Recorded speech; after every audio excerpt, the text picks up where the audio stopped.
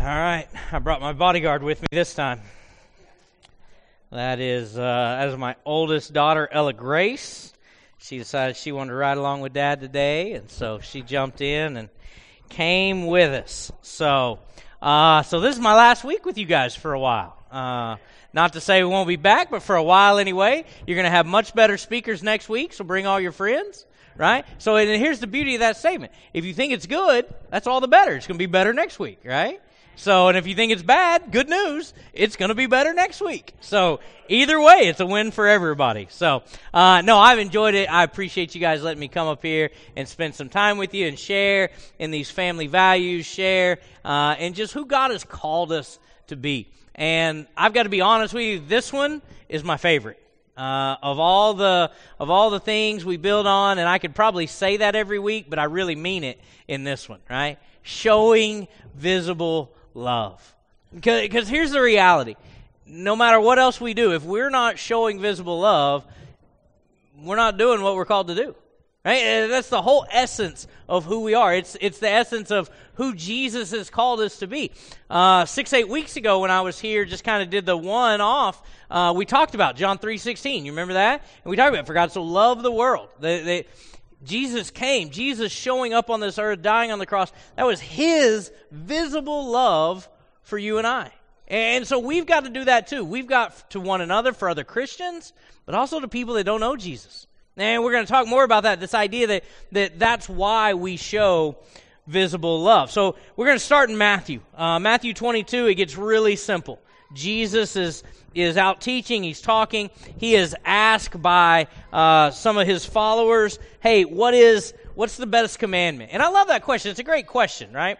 Because they're kind of like me. I want to know what the bullseye is, right?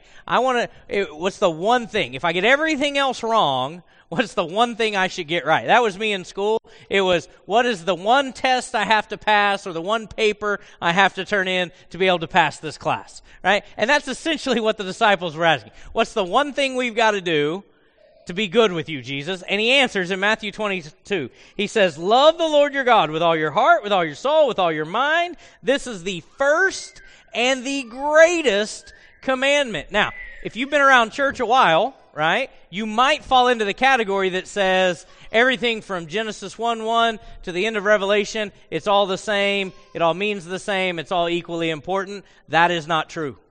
There are some things in Scripture that are more important. It's all important, but there are some that are more important. That's why Jesus says this is the first and the greatest commandment. It's the bullseye. You get everything else wrong, that's what you're aiming for. You're aiming for love the Lord your God with all your heart, with all your soul, with all your mind. And he says, and the second is like it, because, right, one's not good enough, so let's throw the second one in there. Love your neighbor. Now, this is the interactive part of our day today. Who's your neighbor? Don't point. Who's your neighbor? Everybody, right? Whether you live in different neighborhoods, different apartment complexes, doesn't matter. I'm your neighbor, you're my neighbor, everybody. So in essence, what he's saying is, love God with everything you have. And when you're completely bankrupt of love, fill back up with God's love and go love your neighbor.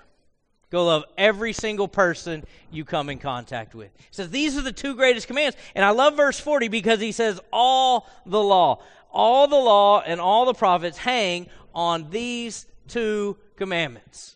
So everything else the Bible says, everything else they had memorized, because he's talking to Jewish people that had memorized the bulk of the Old Testament. He says, everything you know hangs on those two things. So I like to put things in modern day language, right?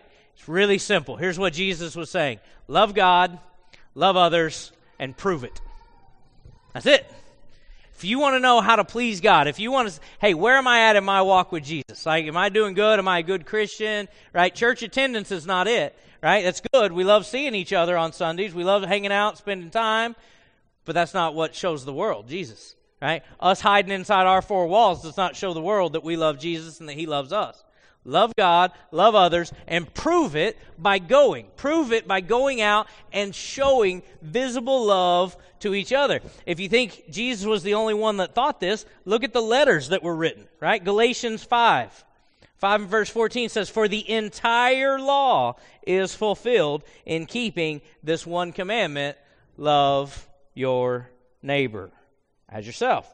Romans, the commandments, you shall not commit adultery, you shall not murder, you shall not steal, you shall not covet, right? He's reminding them of the 10 commandments.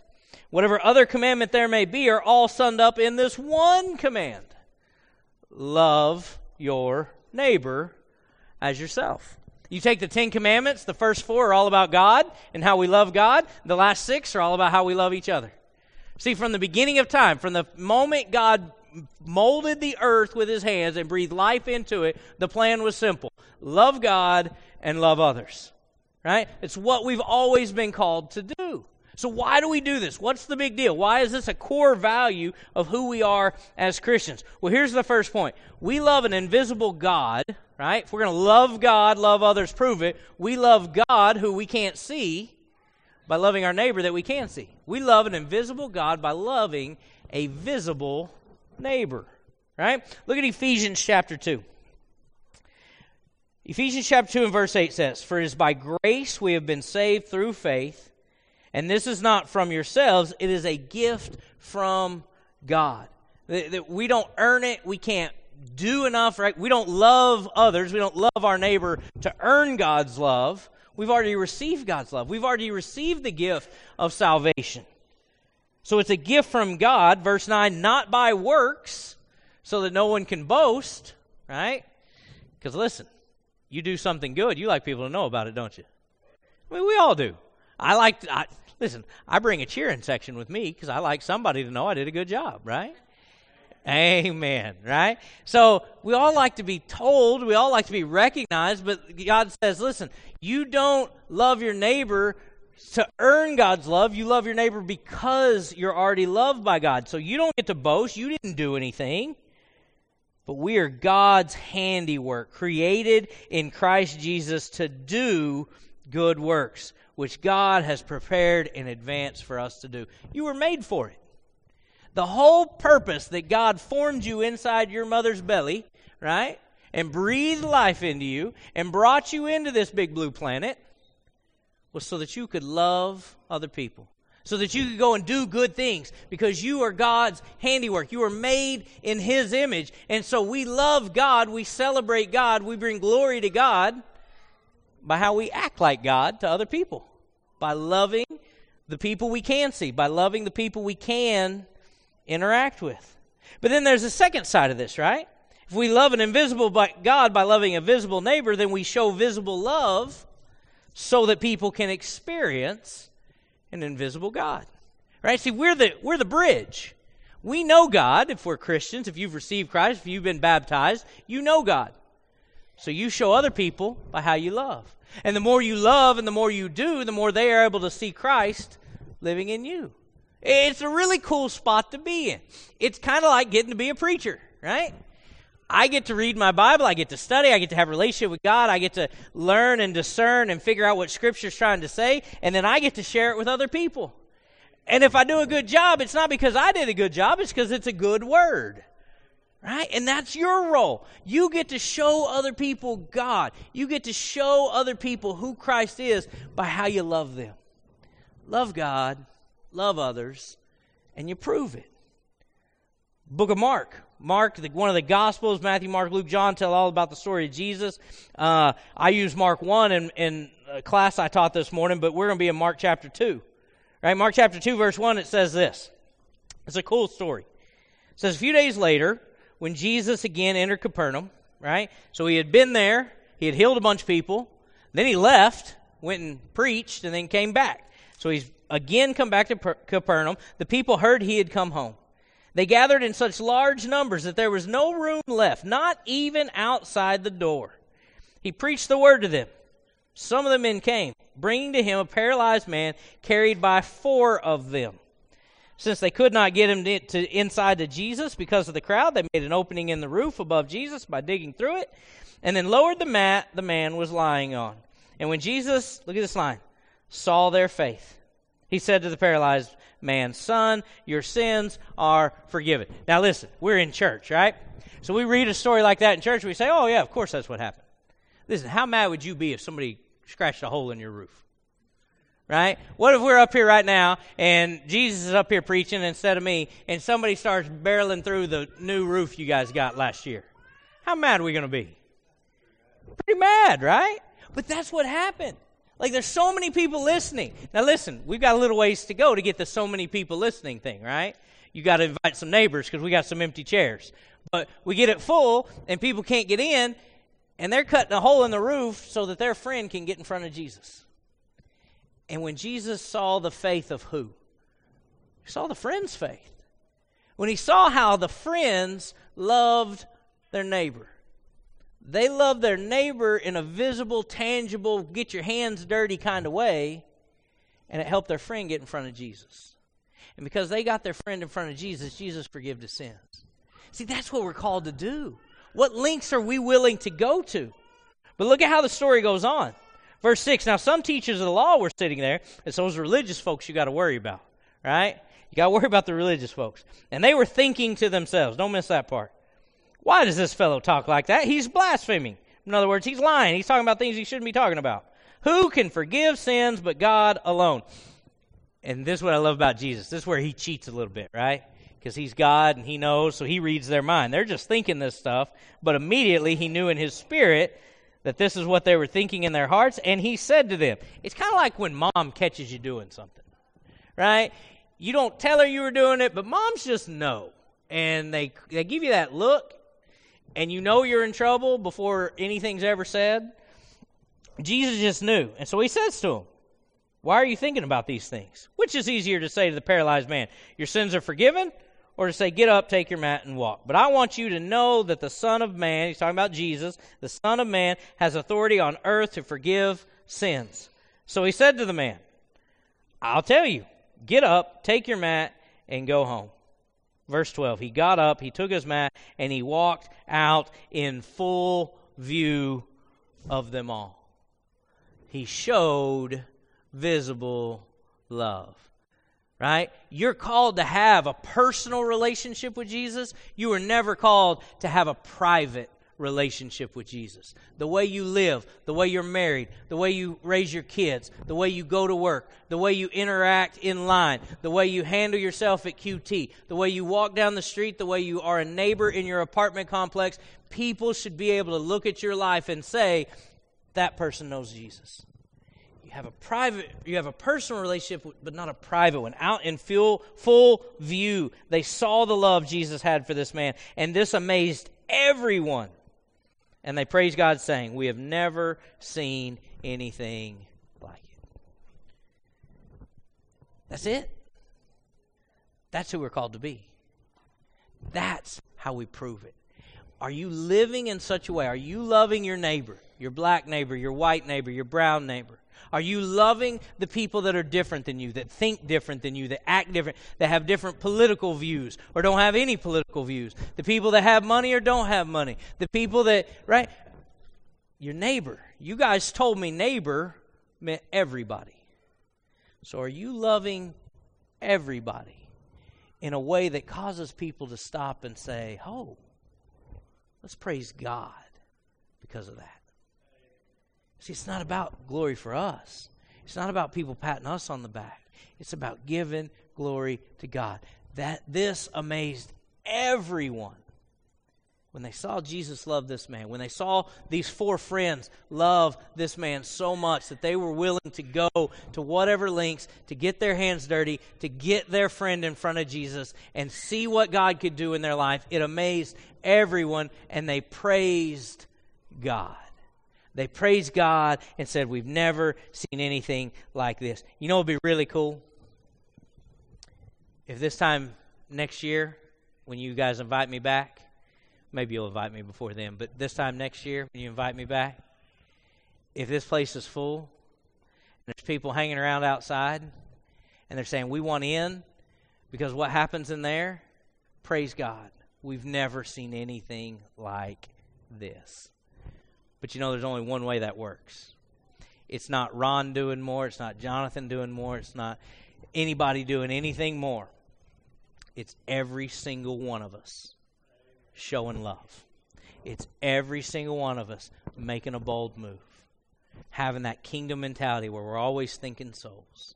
It's every single one of us going out and finding ways that we can love God in every aspect of our life. And we love our neighbors as good as we love ourselves, maybe even a little bit better. And that's how we show the gospel. That's how we change lives. But you know what? You're going to have to get your hands dirty. You're going to have to tear some stuff up, right? You're going to have to get messy. You're going to have to get in there and make a difference. So, all my time with you, here's how I sum it up, right? Sum it up in one line. Never settle for a version of the gospel that doesn't move you to love somebody that's different than you. Right? If you're just loving the people like you, you're only halfway there. Don't settle for a version of Jesus that doesn't force you to love people that are different than you. That's what we're all about. That's why we come together. That's why we say family, right? Because when we give our life to God, when we surrender our life to Christ, we enter into a relationship with Him, and we don't have a choice anymore. See, here's the good news. If you're not a Christian today, this is just some good advice, and you can take it or leave it. But if you are a Christian, if you've been baptized, if you've received Christ as your Savior, you don't have a choice. This is the first. This is the greatest command. If you get everything else wrong in your life, but you get this one right, guess what? You please God. So go and love God with everything you are.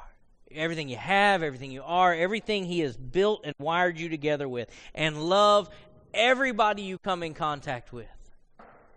And prove. Show them. I don't believe there's a God out there. Well, you make them believe. Not by having the most scripture memorized, not by knowing the most information, but by how you treat other people.